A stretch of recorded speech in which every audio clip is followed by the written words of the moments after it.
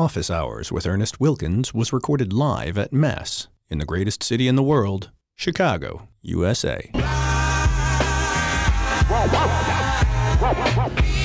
Welcome to Ace Rodney Talks for the Superstars. Tonight, great guest, the incredible.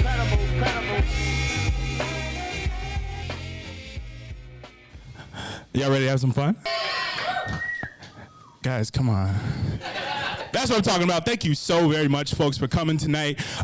This is Office Hours. My name is Ernest Wilkins. This is the first live taping of Office Hours ever. So make some noise for yourselves for making history. And I'm really excited to be here. The great folks at the Hoxton, working from the Hoxton, have us here as part of their kickoff week. If you are a creative, if you're a person who's tired of nameless corporations coming in and trying to force a vibe, come over to the Hoxton, get your creative work done here, pull up next week, work from here, get the experience. Make some noise for collaboration real quick. Yes. All right, just as a show of just interest so I know who my audience is, has anyone here read the Office Hours newsletter before? You got to say it because I can't hear you. Yeah. Shout out to everybody who's listening to this, by the way. This is all very exciting. I'm trying to enjoy the room, but I'm also trying to talk to you too. So I hope you enjoy this while you're driving to Thanksgiving or something, whatever you're doing. So for folks who have not experienced this before, Office Hours is a podcast and newsletter about the business of culture. And with that, we have a really specific mission, and our mission is to explore how brands and creators leverage cultural moments to achieve creative success. So I'm really excited to be a part of this. And tonight, before we get to all of this and tonight's guests, we have two fantastic guests. Make some noise for our guests, please. Yes. I'm really excited. This is great. I got the Letterman sweater on with the elbow patches. I came correct today for Office Hours, and you all look fantastic. Shout out to y'all for getting your winter fits off handsomely, might I add. Okay, so before we get to tonight's show, I want to shout out our sponsor. Office Hours with Ernest Wilkins is made at Mess, a design, development, and content studio based in Chicago. Mess helps brands tell their story online and off. Find out more by visiting madeatmess.com. Also, if you haven't subscribed to Office Hours, we're taking it back to the messaging list. Pass this around, throw your email in so you can get invited to the next one. We're going to keep doing events like this. We're going to keep doing parties. We're also just going to have really cool things that you can get invited to or find out about before other people. Trust me on that one. I try to come through with surprises regularly. So pass this around. If you aren't a subscriber already, get on it. Let's make sure you're a part of the family because we love you and we want you to be a part of our celebration, okay? All right. So this week, we are going to attempt to solve a problem that I believe a lot of creators struggle with, okay? How do you communicate your cultural expertise to a new audience? All right? It's one thing to get to the top of your local scene or your local crew, but it's hard to make it to the next level without being able to translate your cultural context. Now, if you don't know what cultural context is the way that people in a specific context express their cultural relevancy to the larger population. So that means that's why you know who Motown is. That's why you know what the British invasion is. I wrote a newsletter about it. It's called How to Build a Cultural Movement. Go back and read that one. It's really great context. So to that point, this is great. I'm so excited. My guests this week have both applied their cultural context to new audiences, and it's brought them immense success by being able to translate their day-to-day experiences, how they were raised, cultural cues, to people who have never walked in their shoes before. It's a great way to say, what have you learned and what can you take it and apply it to a different context? So I'm really excited to get started. My first guest tonight is a native Chicagoan who was a linebacker for the University of Notre Dame, who signed as an undrafted free agent by the New England Patriots. Corey Mays played 5 seasons in the NFL, and like a lot of his peers in that space, tried to figure out what he was going to do after he retired. He has officially kicked 4 different flavors of ass since that day. I'm saying this right here to him, so he's excited about it. Sought out crazy new opportunities after retiring. He's the president of the NFL Alumni Association of Chicago chapter, correct? And he is an angel investor working with brands big and small. Ladies and gentlemen, I'm so excited. Welcome to Office Hours, Corey Mays.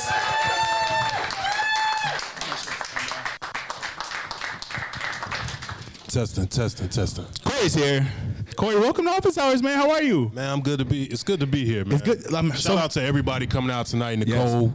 There's a lot of other places in the world you can be, but you're here tonight. So how you gonna take my dude? You a rapper? He came in and did my whole shit. I'm in here trying to do the intro. He's like, hey, folks, you cold tonight? You got the baritone going. I like it. Anyway, Corey, so I really want to thank you for coming on because I feel like you have a really great feel for what it's like to take a context that you grew up in, being from the south side of Chicago. You know, you went to Morgan Park, right? Mm-hmm. Okay. So to that point, you've taken that and applied it in different contexts. It's first in major college football, then to the NFL itself, and now into your new life in the world of finance. So I want to ask you to start, tell me a little bit about your upbringing and kind of how you got to where you are now. Well, like you said, I'm from the south side of Chicago. It's kind of like I'm from the Mile Hunters, not the Wild Hunters. So for me, growing up here, I mean, you lose a lot of friends to the streets, and you have to quickly realize you got to do something different, to get out. I was working at the Plaza. It's an Evergreen Plaza Mall. I was working at Miss Snacks across from Montgomery Ward and making $5.15 an hour. Is Evergreen Park the one with the Belvedere Blues, or was that just River Oaks? That was River Oaks. Okay, cool. I just want to make sure. But, I mean, making $5.15 an hour, and I'm like, this is not the way for the rest of my life, So I knew then that, it takes a lot of hard work to make money, and you can easily, as soon as you make it, it's gone. So you got to figure out a way. I was like, I got to get out of here. Yeah. The cycle of poverty. You're like, I'm done. So that took you to kind of playing ball, and then you got to Notre Dame, and you were like, okay, cool, I'm doing my thing. And then, so I guess, what context did you take from your experiences growing up on the South Side into big-time college football? Because Notre Dame is a very prominent program. They're one of the most heralded, I guess, as far as championships over time. It probably was a bit of a culture shock, I guess. I've been to South Bend, bro. It was probably not. You weren't in there like, hey, okay. What was it like? Well, it's like, growing up on the South Side, and then you're walking across campus and you're meeting people, and they're like, oh, what do your parents do? And somebody says, well, my dad owns NBC. We don't have much else to talk about right then and there, right? So I think for me, it was humbling. It was figuring out, all right, how do you leverage all these relationships now and this networking and figure it out from there? Because, I mean, when you walk in a classroom, I'm many times the only black student in maybe 300 students in a class or whatever the case may be, and you have to be the voice for everybody that's black. And it's not fair, but for me, it was figuring out that I had to continue to be me, that no matter what I did, I didn't need to work for acceptance from anybody else. Okay.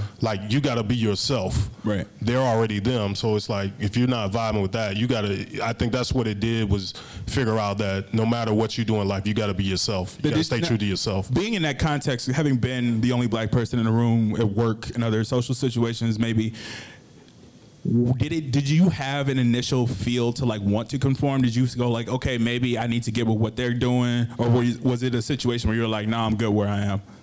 I think at first you're trying to figure it out, what do I need to do? How do I get into these circles? And then you quickly realize, nah, I'm just gonna do me. I'm just gonna I'm good because on this. that's what got me there. I was only 17 as a freshman, so I mean, it's not that I've done that much living at that age, but if it's got me this far, let me figure it out from there and just use some common sense and some street sense to kind of listen more than I talk, and then I learned more there. That's a cultural cue, because I think it's a situation where you can tell. I always say you can tell who was raised on love and who was raised on survival. Because the people who are raised on survival are way less likely to talk at the beginning. Because they're going to go, let me survey the scene, check out the way that things are looking and feeling, and then I'll make a conversation. But you got to peep everybody first, I feel like. So that's just an interesting cultural context. I want to call that out because I think that's something that a lot of people don't necessarily notice. The proclivity to want to get into a room and make yourself big or talk or impress people, I don't think it comes naturally to everybody. And so it feels like for you, you had to kind of get a sense of you knew who you were, but you had to get a sense of what everybody else was doing before you introduced yourself into that environment. Yeah. Is that, Yeah. Okay. So from there, you played some football. for folks who are all fans, I think some people still, you know what I'm saying, love the NFL, still watching it. What do you think is the biggest misconception about being a professional football player that people don't know? I think they think that everybody's rich and that it's all glamorous and it's all glory. And, you know, there's a lot of guys whose bodies are messed up, whose minds are messed up, and, you know, whose families just kind of pillage them. You know, they're vultures. Mm-hmm. They take everything from them. I mean, it's, you know, as an athlete, you know, professional athlete, it's like you walking outside, it's like the Thriller video. People are coming out of everywhere. The sewers trying to give you a business plan, give you a sob story. I mean, it's just like, it's mentally taxing. And I think people see the game and they think, oh man, that must be great. You know, or they see a few people, you know, they have a nice house, nice car, and they're on vacation, but there's a whole lot more that comes with it because everybody doesn't come from a stable family and a stable background in which they can just enjoy the experience. Mm-hmm. They feel like they got to take care of everybody. Right. So I think that's just get that out of your mind. I think that's any celebrity or anybody on that platform, like, it's not sweet. Yeah. Like, it just looks like it. They think it's sweet. They think it's sweet till you get in there. Yeah. They watch too many episodes of Ballers. R.I.P. R.I.P. They got the writer from Ballers, ladies and gentlemen. No, I'm just kidding. Swishar Mendenhall. No, I'm just kidding. Okay, so you're from South Side of Chicago. I have this thing when I'm talking about a complicated concept where my buddy's pipe fitter, works union, didn't go to college, doing his thing, having a great life, makes more money than I do. Shout out to him. So I want you to apply that context for somebody who doesn't necessarily know, what is angel investing? So angel investing is basically investing in startups or other companies that are a little further along, and you're helping to build them out. I mean, that's pretty much what it is. Mm. So when you're in a situation where your playing days are winding down, and you're trying to figure out, okay, what am I going to do next? What is the next step of this? When did this concept kind of present itself to you? It kind of presented itself a little bit. I invested in one of my friend's companies. It was right before the downturn of the economy, and that investment really helped him stay afloat while other businesses around him, they all failed. So I think for me, that was that first taste of success, and I was like, man, maybe I could really do this. And so during the all seasons, which was really cool, they had these executive education programs like Harvard and Wharton through the NFL. So I took advantage of those, and it just kind of really exposed me to business. And really from there, that's just kind of how it started. Once I was done playing, man, I really tried everything. They had this Hollywood boot camp. I went to that, sports journalism, broadcasting, really all these things that people say you should do it, and you find out what you're not good at, and you know.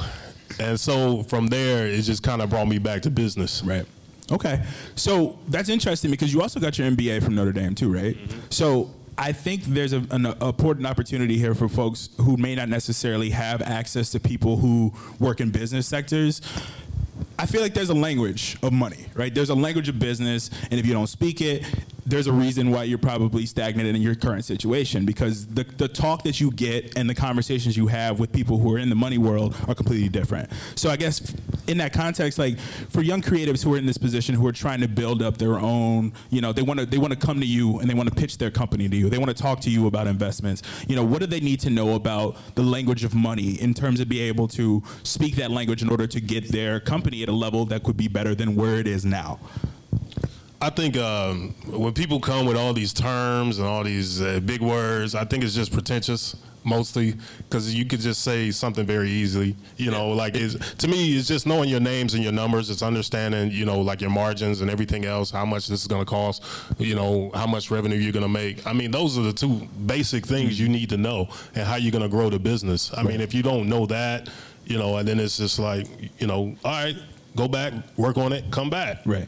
So I got to ask, in that context, you are really good at being able to make complicated things simple because you're not trying to overcomplicate it. I feel like you get conversations with people and they're trying to impress you with how many $10 words they can use, you know? Great, cool. I don't understand what you're saying. So I guess as someone who came from the world of sports, how many people thought you were stupid when they started talking to you? Oh, everybody. I mean, no, not everybody, but I mean, I go into meetings now. I got 2 degrees from Notre Dame. I got all this accolade. I've done all this stuff, and people still. I walk into the meeting. It's the body language is off. It's bad. They don't want to listen to you. They think you're stupid. They don't think you. You know, it's like being a child actor. You know, they put you in this. They typecast you. This is what you're gonna be. You know, you're gonna be Steve Urkel forever. You're gonna be a linebacker forever. That's all you're ever gonna be. And to me, that's the humbling thing about it. That's what I love about it, because it's just like sports. Don't matter how good you were yesterday. We went out there, you know, I don't think we can cuss on here. You can curse. No, it's cool. We got our ass kicked, right? So now we got to. That's not even a real curse, ass. You know? They say that on Comedy Central. So, like, we got to start over from nothing, right? So, which is great, man. So you don't walk into situations feeling like, well, I'm this smart and I'm this, because you can always learn something. Like it's great to have those things, but you know, when it's all said and done, you know, common sense is going to rule out. You know, because once the theory from chapter 17 doesn't work out, what are you going to do now? You know, are you going to panic? Are you going to, you know? And there's no hindsight in these things, right? So you got to make a real time decision. You know, that's the great thing about having real conversations with real people, and you're getting real experience instead of just trying to live in a book. There's too many brainiacs and too many people who just live from words in a book but don't apply it to life.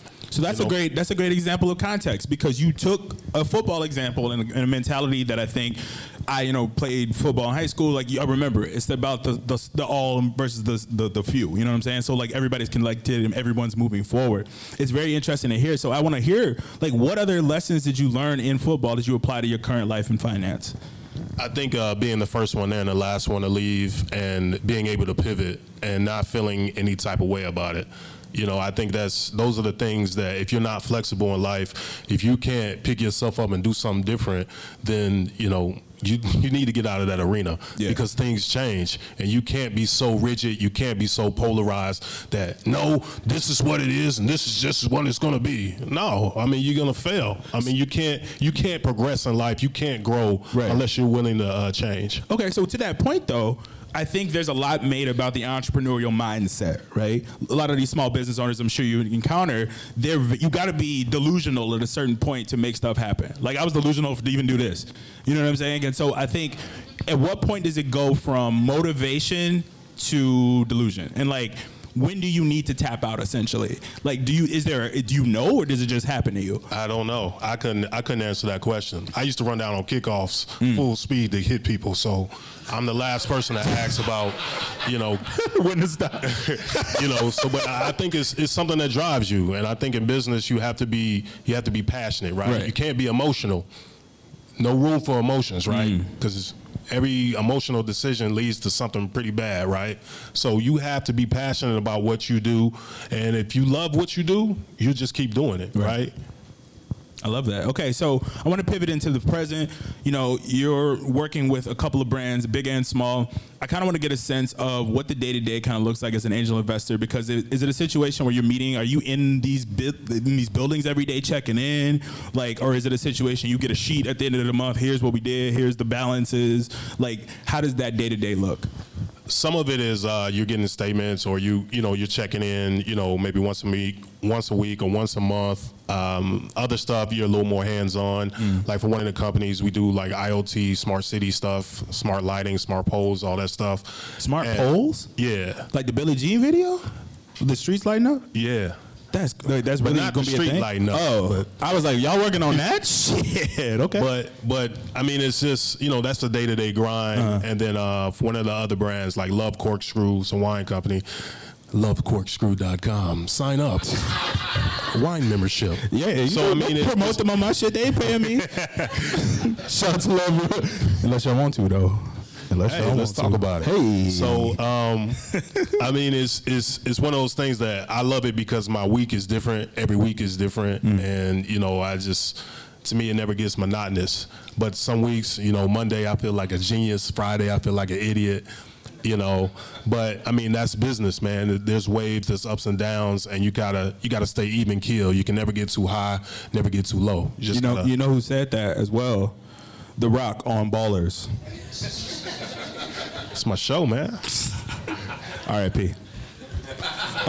Okay, so before we wrap up, I kind of want to get a sense because this is something I'm really excited about because I would like providing value. I'm all about value. I want to make sure that the people who listen, the people who are here in the building, go home with something that will make their lives better.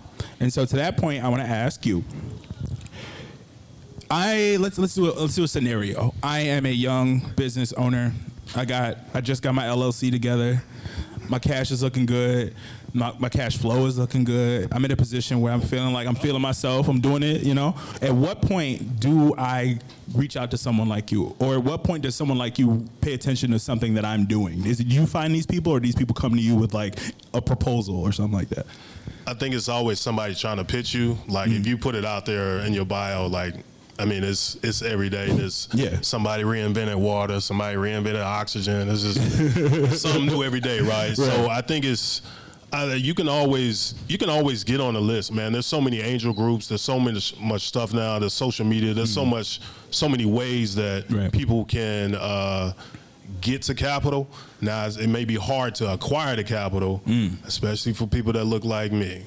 Well, let's talk about that, because I think we can't be afraid to talk about that too. You got to, because I think that there's a very big discrepancy between people of color who are in these spaces and people who aren't of color. Like, how has that? You've had to probably succeed in spite of that, or it's the twice as good, half as far kind of situation. So for that, I mean, is that something you took that persistent nature from football into this? Because I know you button your head up against it every single day, damn near. Oh man, I wanted to be a linebacker in some of these meetings, but you know they got these laws. My man's gonna come with Terry Tate Act. He was gonna, but I mean, office linebacker. It was an adjustment, right? Because in sports, like, I either did good on this play or I did bad on this play, and we can move on to the next play.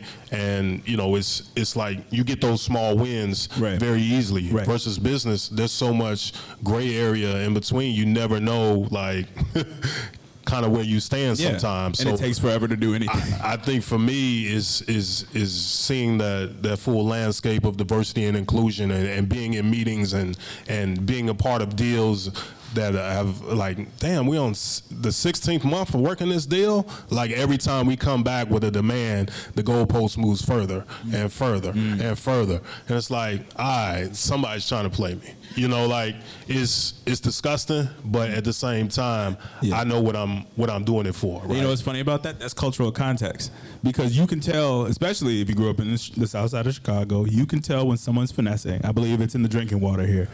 People from Chicago know how to finesse. They know when they're getting finessed. Just hang out. .com. 95th and Dan Ryan, and ride the red line back and forth. Period. You'll hear hustling all day. That's it. But I think to that point, when you're in that situation where somebody who might be a little more green doesn't know they're getting finessed, how do you, I guess, bring the impact to them to say, like, no, I understand what's going on here. No, we got to get this done. Like, how do you communicate that? You know, because the other thing is, the other side of it is, I'm sure you've been, he's a little aggressive. I don't, you have to deal with any of that nonsense. I mean, I really learned from a lot from my business partners about patience and about letting people kind of hang themselves in situations. Yeah, totally. And always have a paper trail, you know. Real.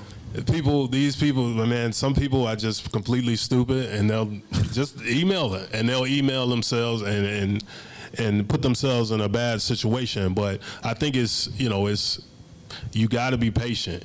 You got to be patient. You got to know when to put the foot on the neck and when to kind of hang back a little bit and just observe and see what they're doing. Because you want to see the whole landscape. You want to see everything that they're doing, right? So this is about strategy, you know. This is all this is. I equate it back to sports. It's just like we're trying to figure out what they're doing on the other side. That's it. You know? Okay. So, wrapping up here, share one fact that you think office hours listeners and readers might not know.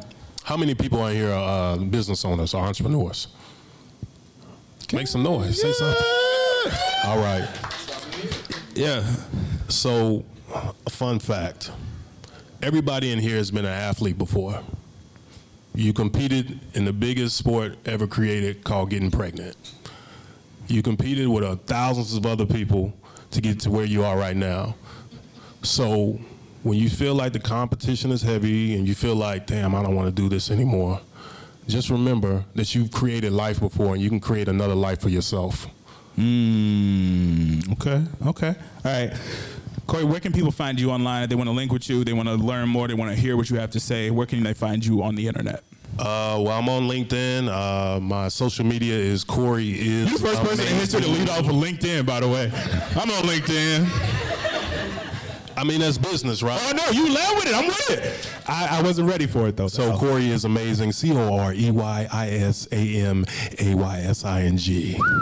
That's a lot. Or just check your social media because you'll see the spelling on there. But, I love to help people.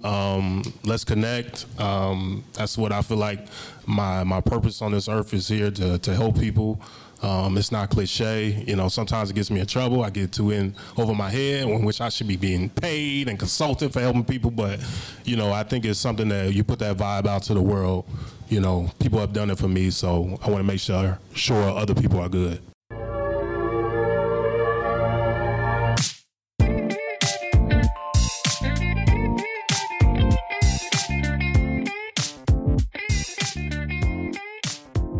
My next guest is also a native Chicagoan, but this gentleman has quickly amassed a following across multiple platforms by creating culturally relevant content that speaks to the people and the surroundings that he is from. He is part of the Smoked Out Couch Show. He is all over the internet. He writes articles for Chicago Magazine. Ladies and gentlemen, welcome to the stage, Larry Legend, everybody. Make some noise.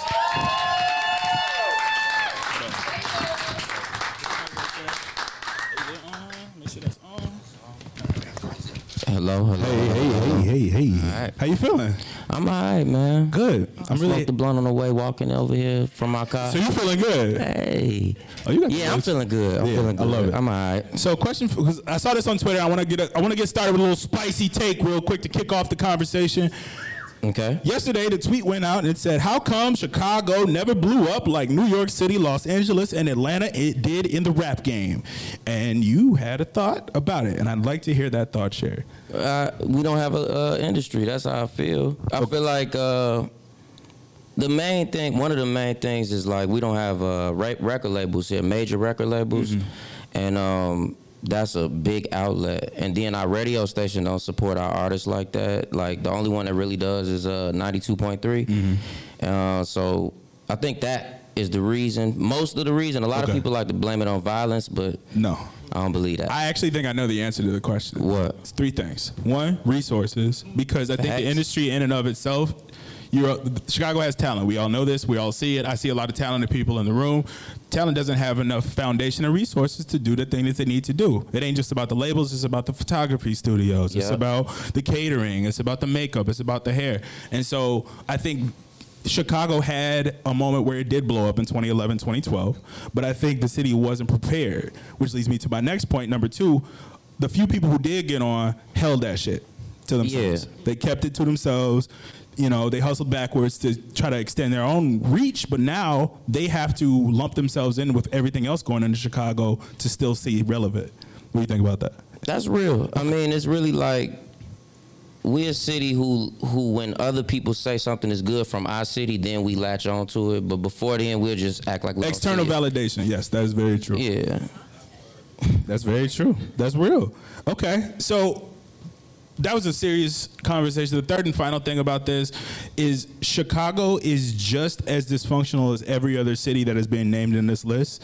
I lived in Atlanta for years, knowing people in New York, knowing people in Los Angeles. I don't think the ideal industry situation exists. I think some stuff looks good, or people go to the studio, or they take the picture in front of the elevator. You know what I'm talking about? In front of the elevator and the logo in the lobby in the studio office. Spotify office and all of that. And they think that that's the industry. And it's like, no, dude, like, you still got to work. Yeah, that's facts. Yeah. I just feel like we got our own industry here now. 100%. Like we connect with each other a lot. We all go to the same events. We all see the same people. So at the end of the day, you're going to meet somebody who do something. And that's the way we kind of make our industry. So that's what I want to pivot to, because you yourself, I believe that the content you create is exactly what a lot of brands and a lot of people in these spaces are trying to do, straight up. And I see it because I see who takes your shit. You can and I know I want to hear about that too. Yeah, I see it. Man, tell me have you noticed the most egregious thing that you've posted and then you've seen like somebody really fuck up? Do you have an example of that? Not really. I don't really. I see a lot of people do the same stuff we do. And it's cool with me because it just let me know we on the right path with what we doing.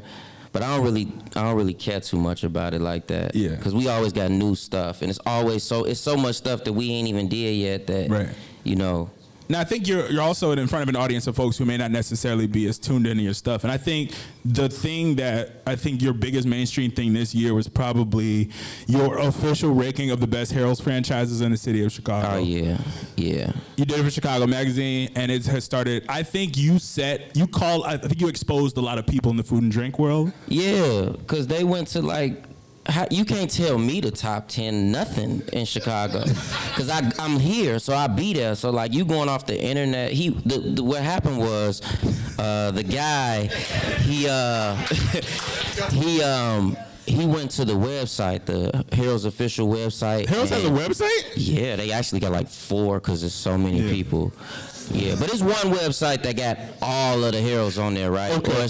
I say it's like 30 official Harold's. Okay. And he went to all of those. But you got the ones that's like in the trenches that they don't know about. They're not gonna go to 75th State. They're not gonna go to 73rd and Stony. That's not happening. Like, come on, man. So I'm just like, nah, you gotta go with the ones that the people know. Because you're talking about Harold's, and that's a South Side thing. Yes. So you can't tell me, 35th is top 5. Like it just got here. How is that top 5? Like no way. Rookie of the year, maybe. Yeah, nah. Okay. And they gave me food poisoning once, so get them out of here. Ooh. Sorry. Okay. So that's a great point though, because the context of what you just said, you have people who are supposed to be experts talking about something that they don't have any sort of experience with. Right. Now, how does that bother you, Corey? You over here? What's up, man? You hyped up? Corey, turn that mic on. Let's talk. He understands. Yeah. He from around where I'm from, so he definitely know. The Hunnits, you said the mild Hunnits. Is 103rd and Morgan mild or wild? What do you think? I would call it mild. You think it's mild? I think it's mild now. It wasn't mild before. 103rd and Halsted? That's wild. Okay. It's right the same it's like, block radius. It's the same, but it's not the same. No, I mean, yeah. Morgan got a church. Halsted got CVS and a Harold's. But it's got that weird CVS where, like, even if you try to get, like, shaving cream, it's behind the thing. It's actually closed down now. Oh, it closed? Yeah. Damn. They closed down. That's crazy. That's depressing. But no, so I think this is important because you got an opportunity because you called the shit out. And you're like, this is not a real list. This is not real shit that Chicagoans are actually a part of. So I want to talk about that. Like, what was that feeling like to have people be like, wait, you know what you're talking about? And like to be able to come and write that article and be like, no, like we're here and we're doing this shit in real time. Did you feel like, I'm trying to think of the best way to say this. Did you feel like the stuff that they were putting out wasn't real stuff? It was just kind of for a specific audience? Like, were they speaking to you? I don't necessarily think it wasn't real. I just feel like, well, it wasn't real because, they had to ask us. But I think that it was cool because it was giving a highlight to Harold's for me. And I felt like it's the thing. I don't know. Like, the internet makes everything that's old new a little bit. And they also, like, really pump it up. So, like, Harold's been around for forever. But now it's, like, becoming more and more of a thing. So that happened to me when I wrote that thing about tourist flavors. What did you say about it? I literally was like, I don't trust or respect any so-called foodie who's never had a sweet steak. That's real. Because how you gonna say you from the city and you ain't had a sandwich that's been around as long as some of these other sandwiches has been around? I got a question for you. Talk to me. Home of the Hoagie or Tourist Flavors? Tourist. Period. Tourist. Oh, man. Although Home of the Hoagie, you can get fries, though. Yes, and they sandwich is better than me. But wow. I'm from over that way. That's what I'm saying. You from over there. That's kind of hard for me to tell you, like, that's the best. But it's the best. Because I grew up going to school, like, when I was young, off Cottage Grove and all that. Okay, yeah. So this is a very interesting situation because I'm also very fascinated by the content you're creating. So you're doing the Smoked Out Couch. Smoked Out Saturdays. Sorry, Smoked Out Saturdays. But, like, Saturdays has too many letters, so they made us make another name on Twitter, so it's Smoked Out Couch because that's who we are. Thank you. I've been sitting on this because I didn't want to, I didn't want to be sitting here like, damn, I ain't got nothing else to drink. I'm finna smack that. But anyway, it's Smoked Out Saturdays. Yeah. And the show's been around 2 years or 3 years? This is our second year. So we almost at 50 episodes and 3 episodes.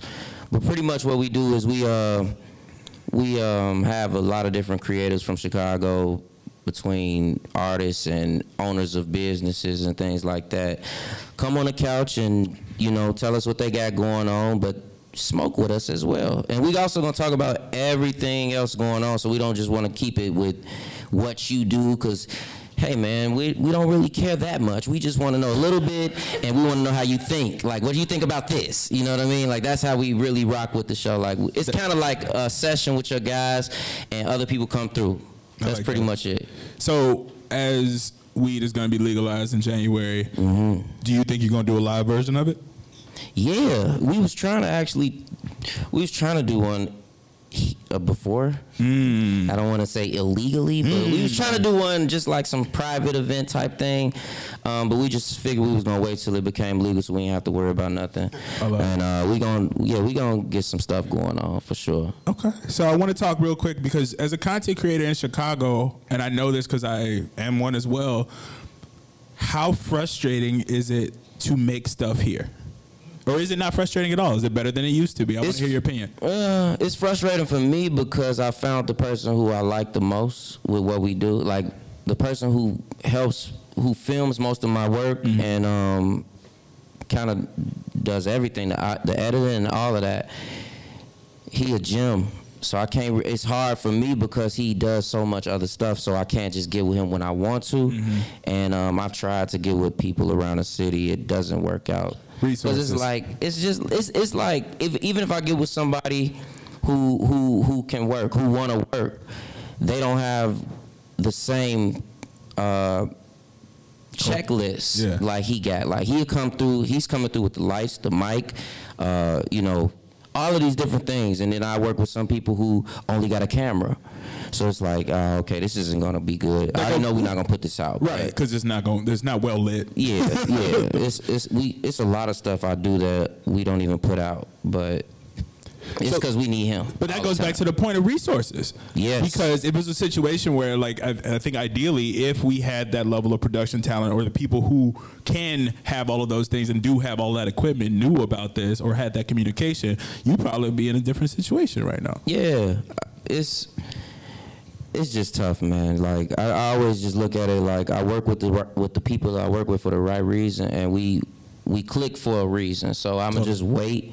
I'm not gonna be like super anxious to try to get it done. I've tried that already. It didn't work for me. So I just be waiting on the right stuff to come on. So like, we just got the show going. So that's something to just keep putting us out, keep putting out a little bit of content. We've been putting out like 30-second skits and stuff like that. But I saw the one. If you haven't seen it, what's the Bucket Boys video actually called? It's called The Children of the Hood. So if you all have ever been like, mostly on the South Side or at a Bulls game, these guys are playing their fucking bucket and they just like going crazy. They beat the Cubs game. They beat the Cubs? They beat the Cubs game. That's crazy. It's like I feel like it's like the B team though. It's not like the actual. Yeah, the real ones are at the Bulls games. Those are the official ones. They actually was mad at me for the video. You had beef with the Bucket Boys? Yeah, I like it. I encourage all beef, man. It's like, keep my name coming out. Like, I like that. But it was just like, they were really upset because they felt like we were making fun of the Bucket Boys. And I don't feel like we were making fun of the Bucket Boys. Essentially, it's a horror movie trailer starring the Bucket Boys. That's all I'm going to say. I'll just give you have y'all ever been riding, like getting off the E-way and you seen those guys, like especially like on 22nd, 55th, 79th, 87th. 87th is where it ends. So if you meet a Bucket Boy from the hundreds, he's lying. Yeah. Okay? He's strictly trying to get some money. He might try to rob you. Stay away. Keep your windows up. Red flag. But they always come by your door and they beat on their bucket. No fucking beat though. And it tweaks me out because my brother's a drummer, so I know. You know. I know rudiments and paradiddles and all of that. Yeah. First time that's ever been said on this podcast. Hey, man, I'm trying to give them knowledge, but do it. When I don't hear good beats, you don't get fucking money at all.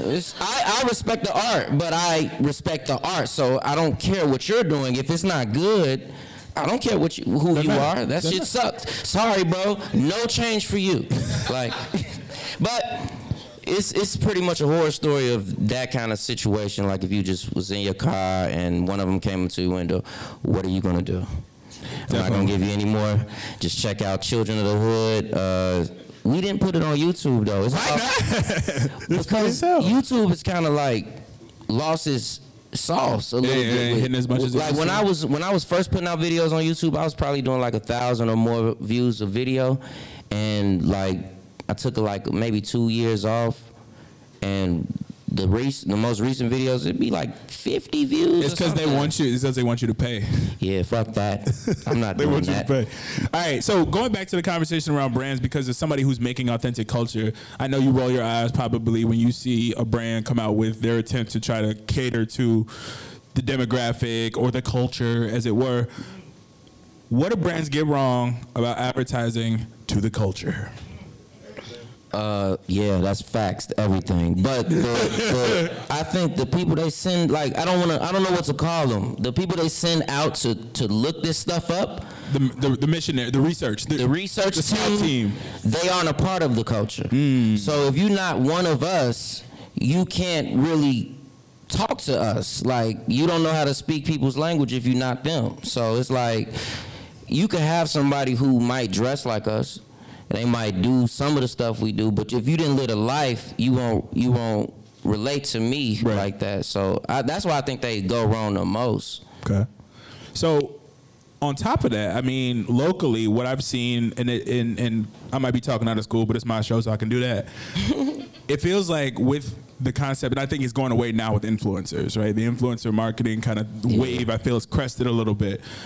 It seemed like the same 19 people were like Chicago. So it's like, oh, Chicago campaign. Here comes X, Y, Z, and A. Yeah. And so as somebody who you do stuff and people respond to it at a level that's higher than some of these people, how does it make you feel?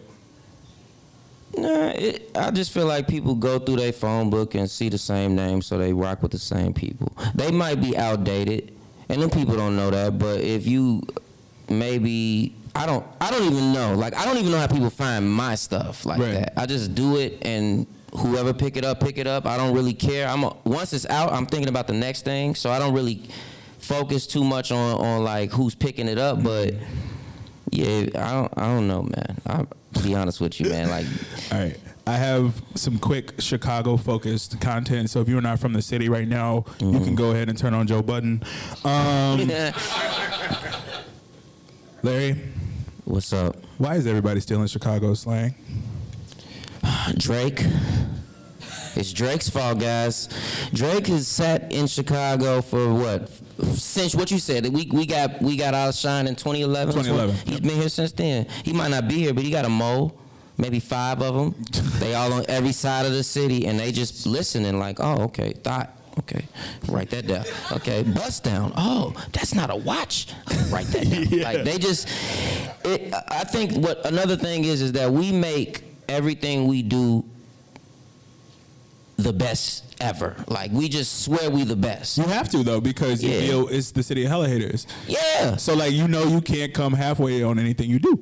That's facts. Like I said, like, when people, just like how when people looking at the city, they always think like it's Chirac and things like that because of popularity and all of that stuff. But we made, like, even the dude who made the name Chirac, he probably thought it was the rawest thing ever, and he from Chicago. So because he think it's so raw, to outside they think it's even rawer because we go so hard on what we do. Like, it's kind of crazy to me. Like, the way Bust Down got, it's ridiculous to me. I'm very upset about that one. They could have kept that. They could have that one. But Bust Down is like, that's heroes, you know what I mean? That's like some real shit. Like, if you're from here, you know Bust Down. That's Italian Fiesta. Yeah, that's Italian Fiesta. If you've never been to Italian Fiesta, keep it that way. Yes, I'm gonna be honest with you. Keep that way, because I ate one whole one in a sitting. Are you still alive? I died that night, and on that third day, I rose up. But like, it was bad. I wouldn't advise anybody to go to a whole Italian Fiesta pizza. It's too much grease. You could use it for your hair, your face. Said the original J. Crew. Okay, so this is a sports-related conversation, and what do we do about Mr. Trubisky, bro? Get him out of here. What do you mean? First of all, I say things that I shouldn't say a lot. Go crazy. All right, you guys ready for this? I think that the lady who owns the Bears either needs to die or sell the team. Wow. Facts. Because they don't even look at black quarterbacks. Cam Newton is out there. Said he wanted to get traded to the Bears. It would be nice. It would be better than Mitch. We only, who was the last black quarterback we had? Henry Burris. When was that? 96? No, we had Cordell Stewart in like Oh, you're right. He played for like 2 games. He You're right. sucked, but he was here. With the ghost of Cordell Stewart. I just feel like they only picked Mitch because he was white. He fucking sucks, man. Like, I'm sorry, I didn't mean to yell that out, but he sucks, bro. You're passionate. I love it. He really sucks. Like, cause I used to work there, so I had to watch Jay Cutler throw interceptions. You know, I seen Bears fans and Lions fans fight. You know what I mean? Like, I've seen grown men with families fight because we lost and lose the fight. Like, And then lost the fight in the game. two L's in one day. You could do that on Smoked Outside, or you could smoke 2 L's with us. But that kind of L, I'm straight, man. I don't like that. It was bad to see. So when I see that, and then like even going back to 06 when we went to the championship with Rex Grossman, they're very gross. It's in the name. We won. We got there. We won a lot of games with our defense, but we got there. You got there. This guy fucking sucks. I don't know what he be looking at. I don't know what level of Madden he plays, but he sucks. I guarantee he doesn't play with himself on Madden. I guarantee. He sucks. Get him out of my city today. He said he doesn't even play as himself on Man, I hope everybody. I'm not like a big Colin Kaepernick should be back in the league type of guy. Like, I'd look at the numbers or whatever, but send somebody out there Saturday, please. Anything is better than Mitch. I tried. It isn't working out for me. I'm sorry, guys. I tried. I gave him some shots. I'm like, okay, touchdown. Okay, cool. Interception. Wow. Like, fuck that guy. Like, I'm straight. People would say Jay Cutler was worse. How dare they? No. How dare they? How dare they? It's disrespectful, Frank. Man, that nigga suck. I'm with you. Okay, so let's keep it sports real quick. Chicago Bulls. Suck. I like our team for real. We just don't have a superstar, and I think like that's really all we missing. And of course a coach, and of course a GM, and of course a fucking owner, and president, whatever. Like I think it starts at the top for real. Like honestly, I think we gotta get rid of Reinsdorf. He needs to sell the team. He cares about baseball. He don't care about basketball. He didn't care about it when he had Mike. He said that though. He said he would trade all 6 titles for another World Series ring. So fuck him. Fuck him. We had our World Series. We sure what was did. it? 07, 08? 05. 05. Wow. Great year. So far away. But we had it. Now it's like they actually got pieces now, but the Bulls, Denzel Valentine is still on the team. We had Cam Payne, one of the worst players who ever entered the NBA. We have Marquise Teague, one of the worst players who ever entered the NBA. We paid Felicio. I don't even know how old he is. He looks 12. He looks like the kid off Bernie Mac show. Yes. Well, he looks like Junior from My Wife and Kids. Wow, that's 100% accurate. He like a 7-foot junior. He look like a big baby, big goofy. Like, get him off my team. I just don't like the way we run the Bulls because we got so much rich history when it comes to the 90s and the late 80s. Yeah. So it's like, man, they suck. Are you a LeBron fan? No.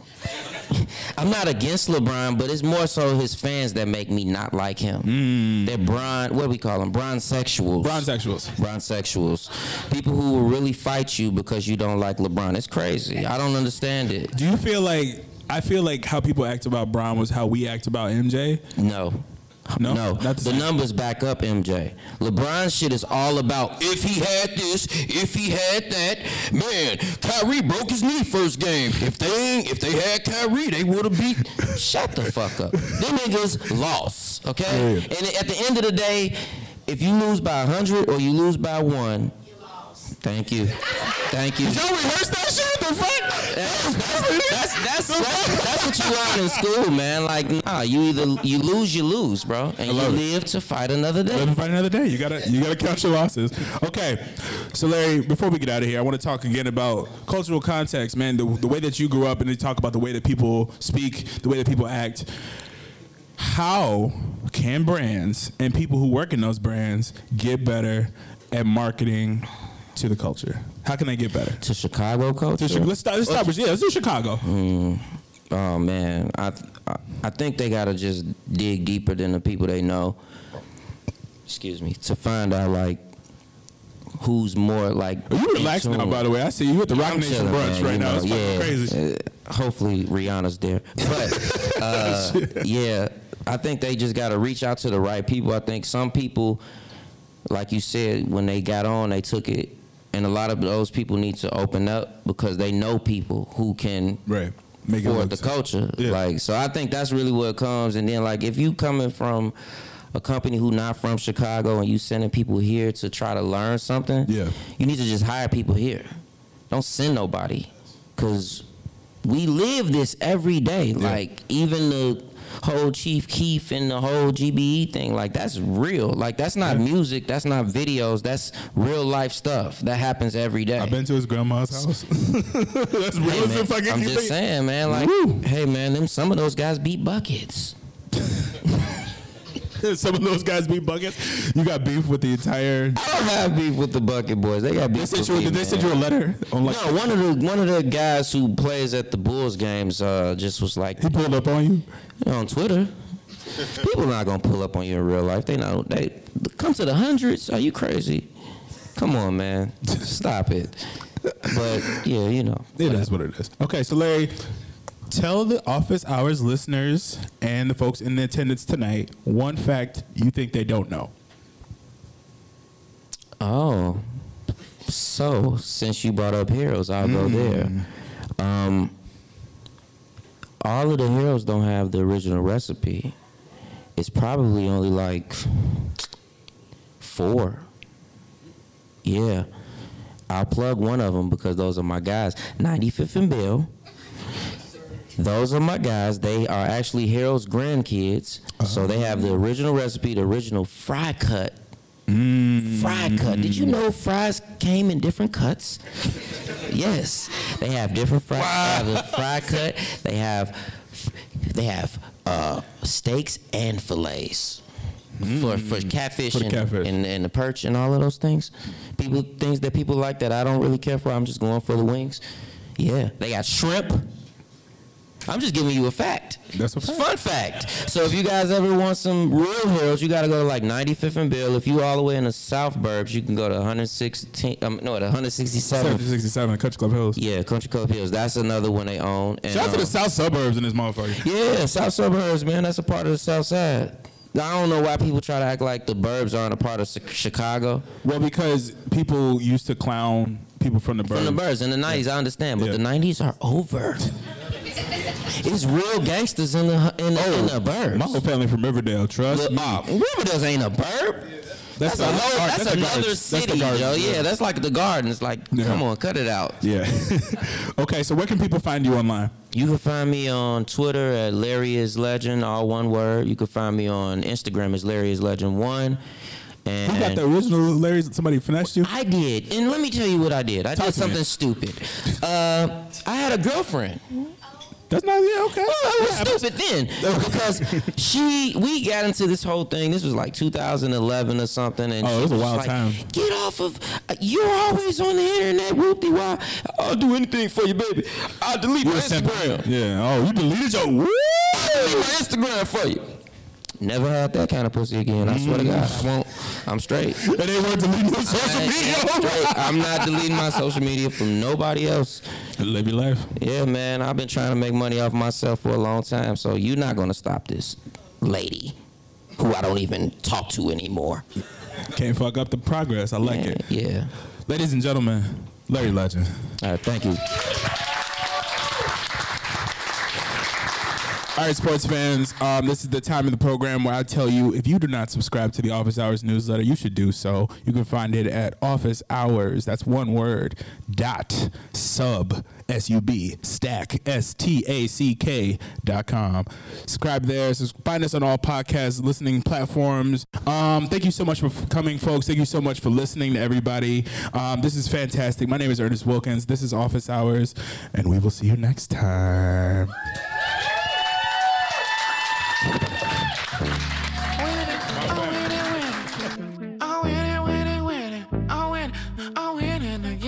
So I'm spinning again. I'm spinning again.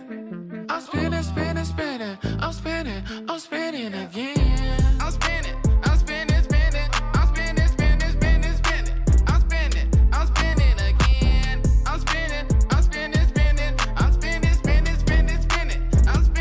I'm spinning again. Once upon a time a while ago, I was broke, grew up, had to kick a dough. Now I rock with mink all on the floor. I might put up a link mink on your hoe. Respect my drip, my nigga designer, hit the toe. I'm the boss of dripping sauce, so don't get lost. They want a feature, but they can't afford the cost. My rate just double, 16 bucks cost you a house. I'm spending money like I'm printed in the house. I'm the trap god, I'm the Jay-Z of the South. I'm the coolest nigga I done never seen. If you ask me, I'm the GOAT, but that's just me. Fuck your opinion, my opinion, back to spending. If you ain't got it, why did you not go and get it? That's how I live, fuck friends, fuck opinions. You make mistakes, you make friends, I make millions.